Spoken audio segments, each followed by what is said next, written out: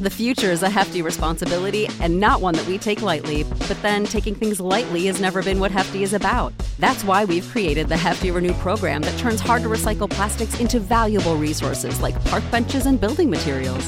To participate, simply fill up an orange Hefty Renew bag with accepted items, tie it up, and drop it in with your regular recycling. That's it. It's that easy. It's time to rethink recycling with Renew. Particular valued resources may vary by geography. More info available at heftyrenew.com. Hi, this is James Mercer from The Shins. This is Shirley Manson. This is Lo Tolhurst, co-founder of The Cure. This is Huey Lewis, giving you the story behind the song. The Story Behind the Song is back with an exciting second season. We peel back the layers on music's most iconic hits with legendary artists like The Killers, Heart, the B-52s, Violent Femmes, Jewel, Huey Lewis, Modern English, and more. To keep the music flowing, we'll be sprinkling in classic episodes from our archives between each new one. So check out The Story Behind the Song wherever you get your podcast.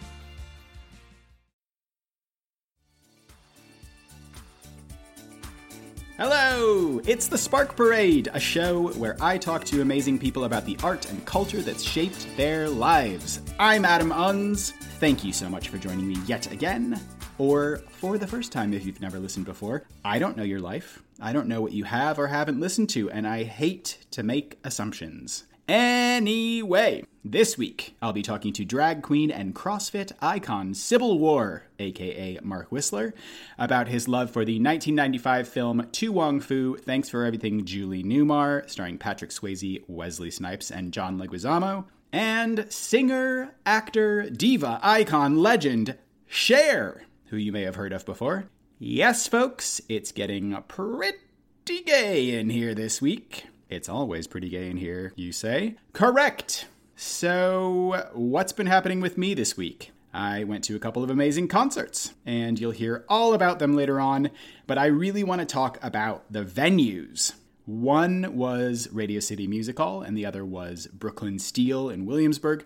Very different to each other, but I really love them both, and that got me thinking about the ways in which your experience of art can be affected by the building in which you engage with it. If it's spacious and designed with the people who visit it in mind, it can make your visit seamless, or even enhance it. Or, if it's cramped and poorly designed, it can distract you so much that you're unable to focus on the art. My favorite art spaces are not only incredible from a functional standpoint, they're works of art in their own right.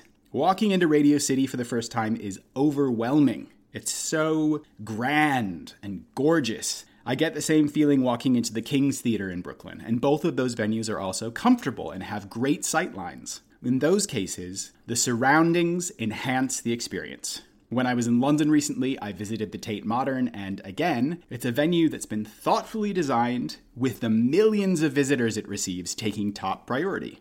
It's bright, airy, the rooms have high ceilings, and I'm super claustrophobic, so I really value being given extra room in public spaces. The exterior of the museum is equally, if not more, impressive. The main building is a former power station, and the original outlines of the structure have been preserved, but the new extension really pulled my focus on this visit. It's a giant brick sort of pyramid with strips of windows. It looks like something out of Blade Runner. And there's an incredible viewing deck at the top that wraps around the whole building. It's beautiful. And that's my ideal arts venue. A building that is an impressive work of art in its own right, that gives careful consideration to the art it houses and to its visitors. Obviously, sometimes arts venues will be functional and not particularly beautiful, and that's totally cool too, as long as the other parts are looked after. I can watch a movie at a completely run-of-the-mill cinema, and as long as the seats are comfortable and the sightlines are good, I'm happy. Even though the building itself may be unmemorable, the focus is on enhancing the experience of the viewer and ensuring that they can consume art in the best conditions possible. I know all of this is pretty obvious, but your surroundings really fucking matter when it comes to art consumption. They can make or break your experience.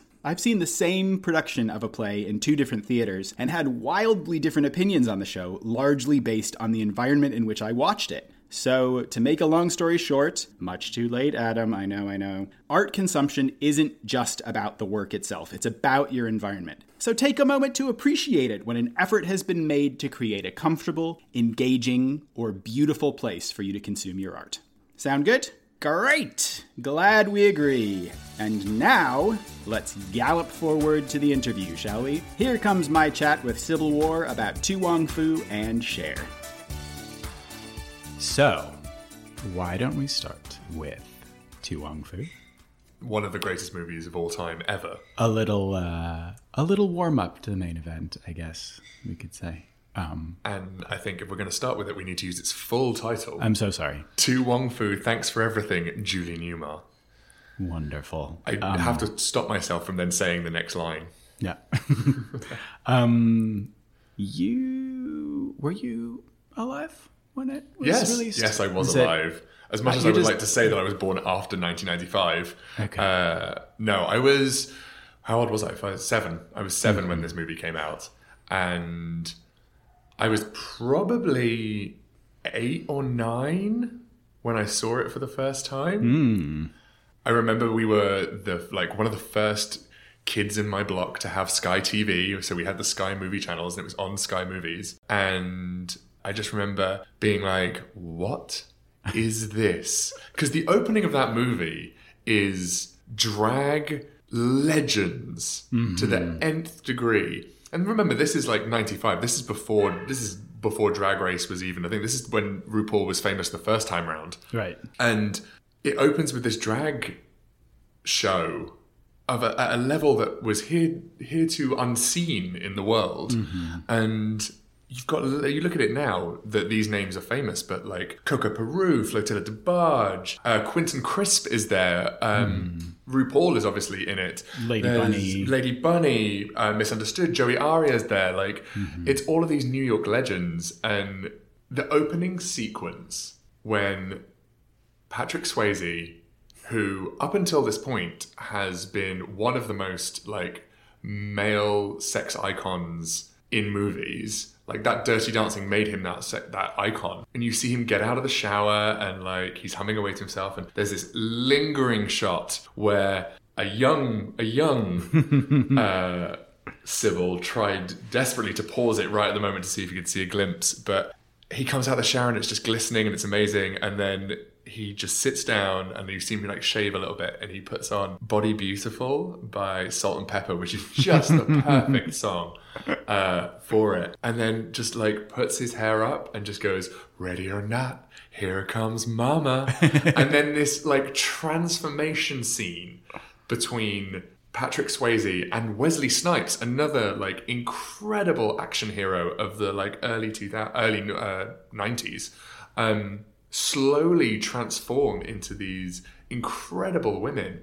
And that's actually the only time in the entire movie that you see them in their male personas.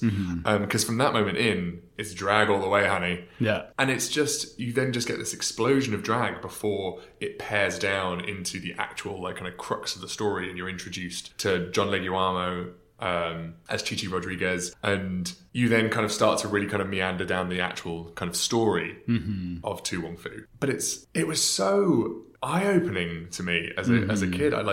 I grew up in the UK, and I remember from a young age seeing Lily Savage and Dame Edna. Right. And drag was this kind of stand-up comedy, over-the-top kind of thing that you saw on telly, but this was like drag to another level. And then it actually having this quite kind of heartfelt story that ran through it. It was mind-blowing to me. Yeah. I also always, I remember at the time thinking it was so incredible that these actors, these men, who all of them were known for playing roles that were like very alpha male, or, you know, at least hyper masculine. Like, yeah, Patrick Swayze was a dancer, and people kind of knew that, but the roles that he played were never about like beauty and grace or anything outside of Dirty Dancing, maybe. Exactly. But Wesley Snipes begged to be in this movie because up until that point he'd been completely typecast, like Demolition Man, White Man Can't Jump, like as this kind of like machismo alpha male. Yeah. And he wanted this as something to kind of completely broaden his spectrum, and he is, in my opinion, unrecognizable in this film. Yeah. as Noxzema. Like, he steals the show. Totally. And as much as the film kind of centers around John Leguizamo's character, like being passable as a woman and like falling in love with a man and kind of having this whole kind of relationship dynamic and her journey to become this incredible drag queen, it's really Wesley Snipes in his transformation and the way he moves his body. And it's just, you'd never seen him like that. And I also think Wesley Snipes, like, Noxzema's character is the one of the three who gets the least kind of backstory, the least about her life and, everything. Like, is it Vida? Is that Vida Boam? Yes. There's like the little bits of her family and her relationship with her parents and stuff. But with Noxzema, the backstory isn't as much written into the script. Completely. But you still feel so much so like attached to her, who she is and get a real sense of her as a person, and I think that's a testament to Wesley Snipes' acting. Completely. There's those really tender moments. Like, it's very easy to write Noxzema off as the comic relief within a comedy movie, and playing this kind of like over the top, like sassy black friend. But the relationship that she has with the Miss Clara character, the old lady that they meet in the town, who hasn't spoken since her husband died, and like that kind of real soft side to her, gives you this real insight into who Noxzema is as a character without getting any of that backstory that you got with the other two characters. Yeah, and it's like it would be amiss to talk about Tu Wong Fu without talking about Priscilla. It's a real shame that it often gets overshadowed by Priscilla. Little known fact, they were actually written and produced and filmed at exactly the same time. It was just that Priscilla made it to cinemas before Tu Wong Fu. The comparisons were obviously immediate. Inevitable. But one of the things I've always thought about the two films is like they both stand up in their own right as incredible films. But Priscilla really tells the story about two gay men and a trans woman and their journey through life working as drag queens and performers. It's very much a job for them, and that's why they start the road trip, that's why they're traveling, they're rehearsing a show. Whereas Tu Wong Fu is about three drag queens being in drag the entire time, which does not happen. right Because there's like the fact that in Priscilla they have an entire bus that they take with them, and in Tu Wong Fu they managed to fit enough drag for three drag queens who are traveling across country to compete in a drag competition into the back of one Cadillac, which is just ridiculous. But the thing that I think about Tu Wong Fu is like whereas with Priscilla you get a sense of what it is like to be either a trans woman or a gay man who works as a drag queen, and what that dynamic is in terms of how you interact with the rest of the world, especially in the scene where she goes out, she takes the ecstasy and goes out and then gets beaten up. Whereas with Tu Wong Fu, and I think this is the thing that kind of really spoke to my soul, it was about what it was like to be a drag queen and how drag queens interact with each other and how drag queens interact with the rest of the world. Yeah. And there's so many wonderful lines and real throwaway, like, under-the-breath moments that I only really get. I've watched this film well over 100 times, and I can pretty much quote it verbatim. But there's just, like, the beautiful bits when it's just, like, when Chi-Chi wanders off and Vida's like, this girl's going to get herself killed. And it's just, like, under her breath, Noxzema just goes, when? Like, this longingly. Yeah. And it's at no point are they not drag queens. Yeah. And that's what I love about it. It doesn't break the fantasy. And the moment it does break the fantasy, when Chi-Chi and Vida are having the big argument and Virgil is beating up Stockard Channing's character, and she's just like, I have to go and help her. And she's like powdering her nose really frantically. And it's just like, and they're having this kind of like back and forth. And Chi-Chi throws out this thing that's just like, you didn't become a drag queen to like perform. It's because you failed at being a man. And Vida gets up and is like, what did you say? And she like goes for her and catches her wig, and the wig comes off. And it's at that moment she's like, I am a man. And that's the only moment other than the beginning when you see them out of drag. And then that's when she walks up and she kicks the living hell out of Virgil, the abusive husband. And there's just this, I could wax and gush about this film forever, but I think that's one of the things that when I started drag, and I started interacting with other drag queens, like, I thank that film for the understanding I had around community and understanding, and Priscilla. But when you're in drag and you can be shady or throw comments, and it's about this kind of like one-upmanship and everything, but at the core of it, everyone is looking out for each other and everyone is trying to further the art form of drag as a whole and lift each other up. And like, that's really the message of Tu Wong Fu. Yeah. And Priscilla. It's they're like coming of age. They're both kind of coming of age stories. They're both about growth of the people underneath the drag, and one just happens to be about the man under the drag, and the other one happens to be about like the performer and the artist as the drag queen. Right. And I think that what you said about it being complete fantasy is important as well because of the time period when this came out, that it was like when the script was written, it was, you know, huge amounts of gay men dying of AIDS, and gay people were portrayed in movies and TV as people who were sick and dying and who were living under the cloud of this terrible disease. And having this movie that is this complete fantasy where there's not gay romantic relationships or sex or anything, but they don't shy away from the fact that these are gay men, that it's not like panto, like men dressed up as women, and it's all just a silly thing. It's like that moment where they're all driving in the car and they really clearly define, like, you know, this is what a trans woman is, this is what a drag queen is, this is what a transvestite this is what a transvestite is.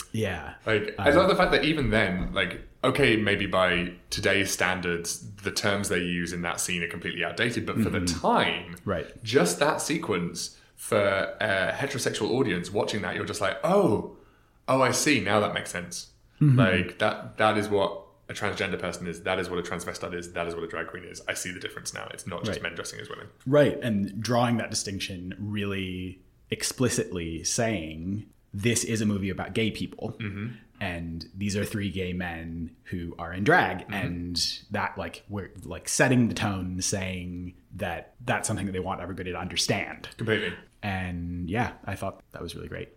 Also, I read this profile, or like a piece that the guy who brought the script to Steven Spielberg wrote, and just talking about like the effect that this movie had on the Amblin offices, and Steven Spielberg being such a huge champion of the movie, and just very clearly not having a homophobic bone in his body, really lifting up his gay employees, and the fact that he was willing to, not just willing, but actively wanted to make this movie, made it so that the guy who, I don't know his name, listeners, I will find that for you and it'll be in the show notes. But he said that he was the only out employee before this movie came out. And then when the movie was put into production, it was like everybody who was gay in the office finally felt comfortable saying that they were gay. And I like the idea that he said initially, when there was an AIDS walk, he could go around and do a collection. He was the only gay. And then when all these other people started coming out, he had too much competition for AIDS walk donations, and so he had to leave.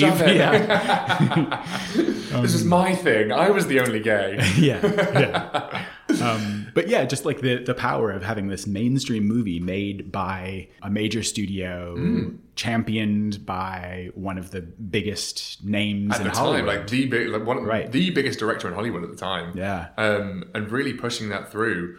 As you say, like, it just, and then having these like massive names attached to it. It's just a beautiful capsule of a film. The script is wonderful, the impact it has is wonderful, the message it has, there's no negativity in the whole thing. Like, the relationship between Chi-Chi and Bobby Ray, where like they're flirting and he loves her and everything, and then at the end when he finds out that they're all the drag queens, like, there's no negativity. And when the townspeople all come together and like stand up for the drag queens and like fight bigotry, you're just like, see, this is what it's like. Like, if you get to know people, like, that's what I think was one of the overarching themes of the entire movie, is whether it's Chi-Chi and Vida and Noxzema as like three drag queens getting to know each other and kind of taking the younger one under the wing, or whether it's the townsfolk getting to know the drag queens. It's just about acceptance. And actually, if you get to know someone, we have more in common than we don't. and we're stronger together. Yeah.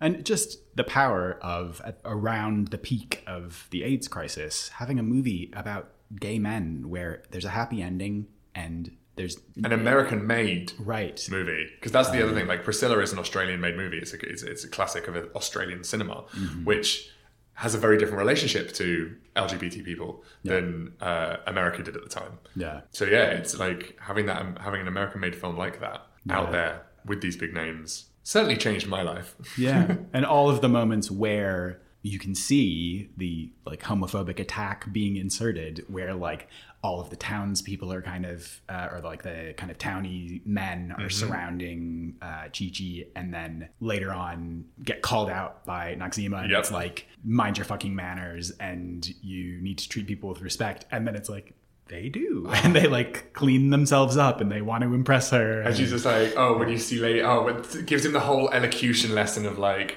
when you see ladies, what do you say to them? That's just, do you like my nails? He grabs him by the testicles and drags him along. And it's there's so much about that movie that, listeners, if you haven't seen it, please watch it, because it's just such a joyous movie. And I believe this is an excellent time to move on to the main course. Is that a seamless segue, I hear? That is the sound of a seamless segue. So the goddess herself, Sherilyn Sarkeesian. Great. Yes, this... where to start? Where to start with Sherilyn Sarkeesian herself? I don't think there is a greater gay icon, like gay female icon, than Cher in my mind. And I realize those are very big words. But Cher has been a constant in the gay zeitgeist since the mid-60s. And like all great female icons held up on a pedestal by the gay community, and I say gay more than queer or anything, but like specifically homosexual men, we love an underdog and a comeback story and a rocky, turbulent history.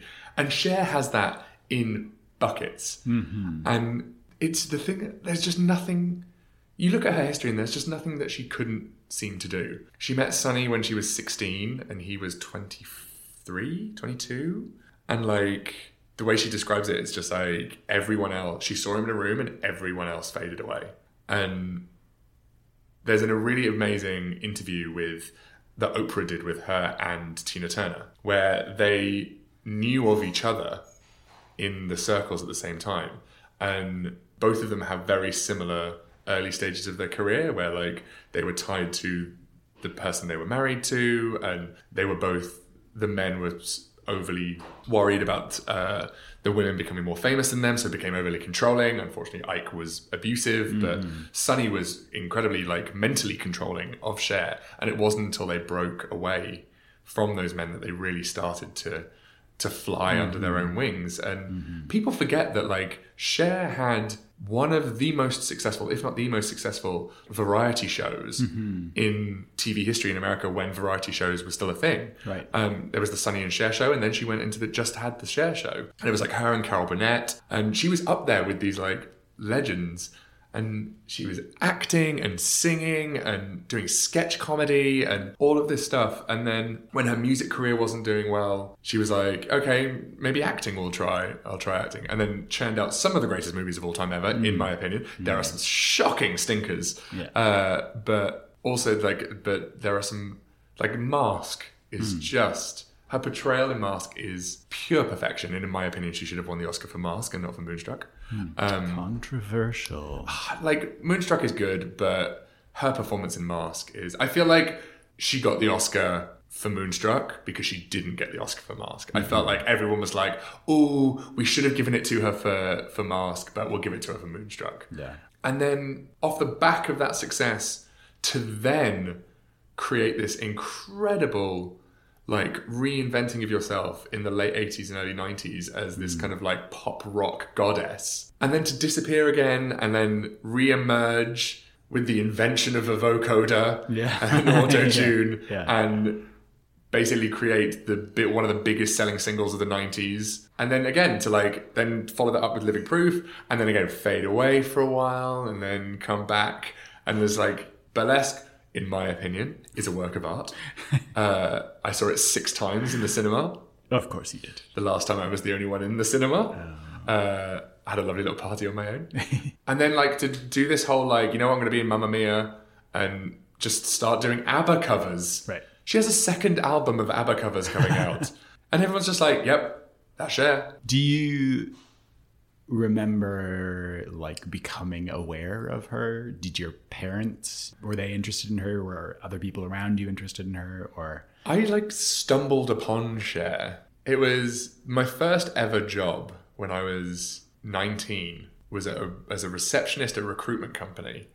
And for the Christmas party, it was at Madame Tussauds Waxworks, and everyone had to go dressed as someone. And I went dressed as Cher. And I was just like, oh yeah, like Cher, she's a gay icon, I'll go dressed as Cher. And then any other time I then had to dress up, I would dress up as Cher. And I don't know when it was, but I think like somehow I started to become synonymous in my friendship group with Cher. And I just started to listen to her more and more and more. And the more I like listened to her, the more of her extensive back catalogue I listened to, the more I connected with it, the more I realised that there is literally a Cher for any mood.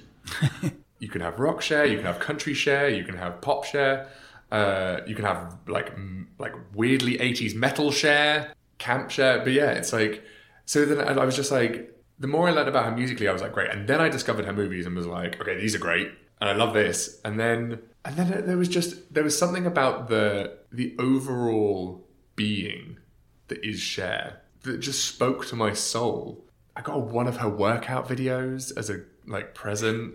And I remember just like sitting and watching it and just being like, this woman is effortlessly incredible. Yeah. And there's an amazing line that she tells this story where like she'd broken up with Sonny and like the movies were doing well, and like I think she just released Heart of Stone and that was obviously doing really, really well. And she was sat chatting with her mum, and her mum was like, listen, you've done the movies, you've done the music, like when are you going to find a nice rich man and like settle down? And she just went, Mum, I am a rich man.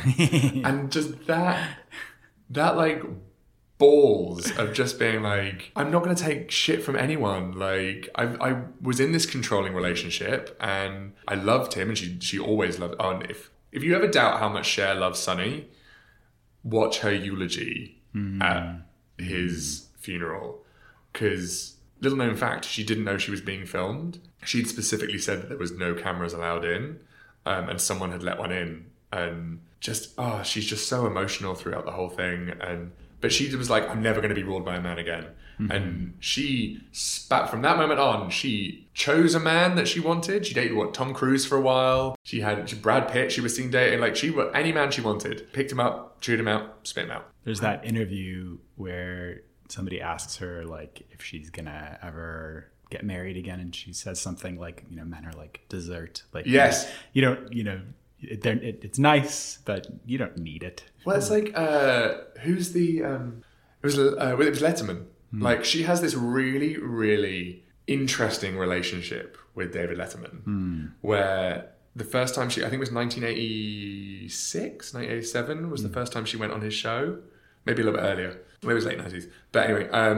And he's like, like she comes out and she's just wearing like a slouchy, like knitted jumper and like black leggings. And she just sits down and she's got like short, choppy black hair. And like Letterman's like, it's great. Like we've been trying to get you on this show for ages. Like, why did you finally decide to do it? And she was just like, I've got a big hotel bill. And he's like, we're not offering to pay. Like, we're not going to pay that. And she's like, well, that's not what they said. Yeah. And then he's like, no, but really, like, other than like us paying your bills, like, why didn't you want to come up? And she was like, honestly, I think you're a bit of an asshole. And he was just like so taken aback by that. And she just sat there like shrugging her shoulders and was like, yeah, that's really the reason. Yeah. And they have this amazing witty banter back and forth. And they ended up, they're incredibly good friends now. She's been back on his show, I think 10 or 15 times. There's the amazing reunion they do with her and Sonny. where he's like this balding, like schlumpy, oversized shirt guy, and Cher comes out in like full turn back time wig and outfit. And they had this really nice interview, and then they sprung the duet on them because they'd been like, we're not going to sing. And then Letterman was just like, the band are ready. Will you sing I've Got You, Babe? And they had to have flashcards. But they get up and do it, and there's no interaction that I've ever seen with Cher on film or TV or anything where she isn't just 100% herself. And she's never tried to be anything else. She knows exactly where her market is. And it's one of these things where I look at like people like Madonna now, where Madonna is just as much as an icon as Cher, despite how much they like don't like each other. But rather than just actually make, like, you have a fan base. That fan base will pay for you. They will give you money if you feed them. That's exactly what Cher has done. Cher's been like, I need some money. I'll churn out some pop hits. Right. Or like, I'll like, okay, like if someone writes me some songs, I'll go back in and like, maybe I'll do this. And like, yeah, I'll go and chat on the show and I'll just be me, because that's all people want is me. It's all I've been for decades and decades. Whereas like someone like Madonna, I felt like Madonna's like, I need to stay relevant. I need to stay hip with the kids. Right. Like, that's what I need to do. And people are like, no, just give us quintessential Madonna. That's all we want. Yeah. Like, throw me the fish. Like, I'm here clapping. Like, just do it. Yeah. And Cher's a master at that. How many, like, her farewell tour was in the late 2000s. For 5 years, that farewell tour went on. Yeah. And then she was like, oh, I'm going back to Vegas. And then, like, okay, I'll go on tour again. And now she's going on tour. I'm seeing her in October. I'm going on my own. To a Cher concert because I wanted to buy the most expensive tickets possible so I could be as close to the front, and I wasn't buying 2 of them. Yeah. I was like, I could buy one for me and my boyfriend, but we would be sat back here. Yeah. Or I could combine that same price and buy me a ticket, and I could be within like smelling distance of her. Yeah. God help those people who are going to be around me. You've seen her before. Yeah. I have. I saw her in Brooklyn, and I cried twice. I cried when she first came out, and then I cried when she sang Turn Back Time, because that's my favourite song. That was the only other time. That's the only time I've seen her. Wow. I've made it a goal of mine to try and see everyone, like, if the opportunity comes up to see one of the like great living diva legends, I'll take it. Yeah. Like, I don't care how much money I have to pay, because I'm not going to be 60 and being like, oh, I need to go and see the next Katy Perry like gig. We don't have icons in the same. I think like maybe like Gaga and Beyonce and Pink. I stand Pink. Yeah. But then Pink and Cher love each other, so of course. But I just don't think there are artists of the same caliber. I don't think there are artists who have the same sort of like breadth of talent and tenacity. We live in an environment now where if the industry chews you up and spits you out, there is 150 people on YouTube clamoring to take your place. Whereas prior to that, there wasn't the internet, there wasn't celebrity. If you got chewed up and spat out, you had a record label that was like, hey, you've sold well before. We'll find a way to repackage this. And Cher's the perfect example of that, where she's had to work for everything. She had like everything she had. She's had more downs than she's had ups. Yeah. And she's now at this stage where she doesn't give 2 shits. She's just like, if I want to do an album of ABBA covers, I'm going to do 2 of them. Yeah. Because you're going to buy them. And I can get away with doing dance hits of Dancing Queen. Yeah. And I just love that. And I could be here for another 2 hours if we start talking about the fashion. Because there was no one out there doing fashion like she was. Just the Bob Mackie era. And then I think there are very few artists who have as many iconic looks as Cher. You think of Kylie, you think of the gold hot pants, and you think of the can't get out of my head white look. Madonna, you maybe think of the cowboy look. Please, like throw them at me.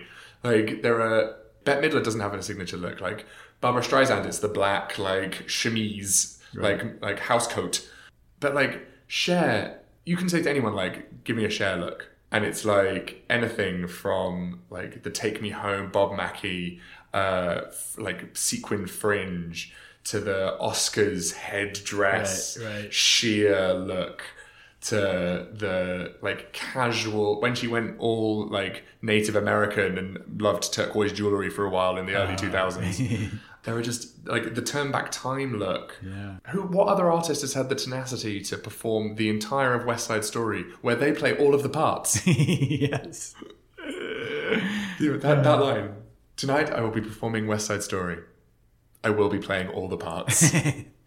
It's just bad CGI of her overlaying. It's just like, she just didn't care, and she doesn't care. And we need more artists like that who aren't afraid to bear who they are, but not in a way that's like Katy Perry's 24-hour cameras on you all the time.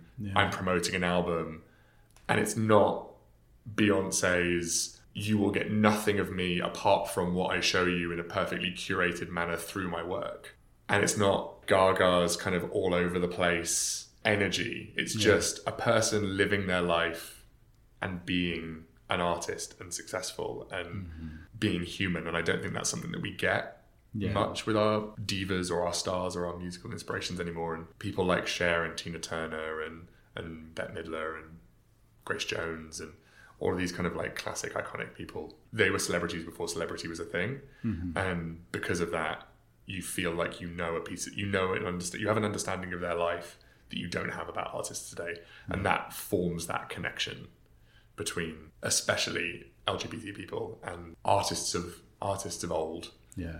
And I think that comparison to Katy Perry kind of hits the nail on the head, that with someone like Cher, it's this totally unself-conscious. It's showmanship. Yeah.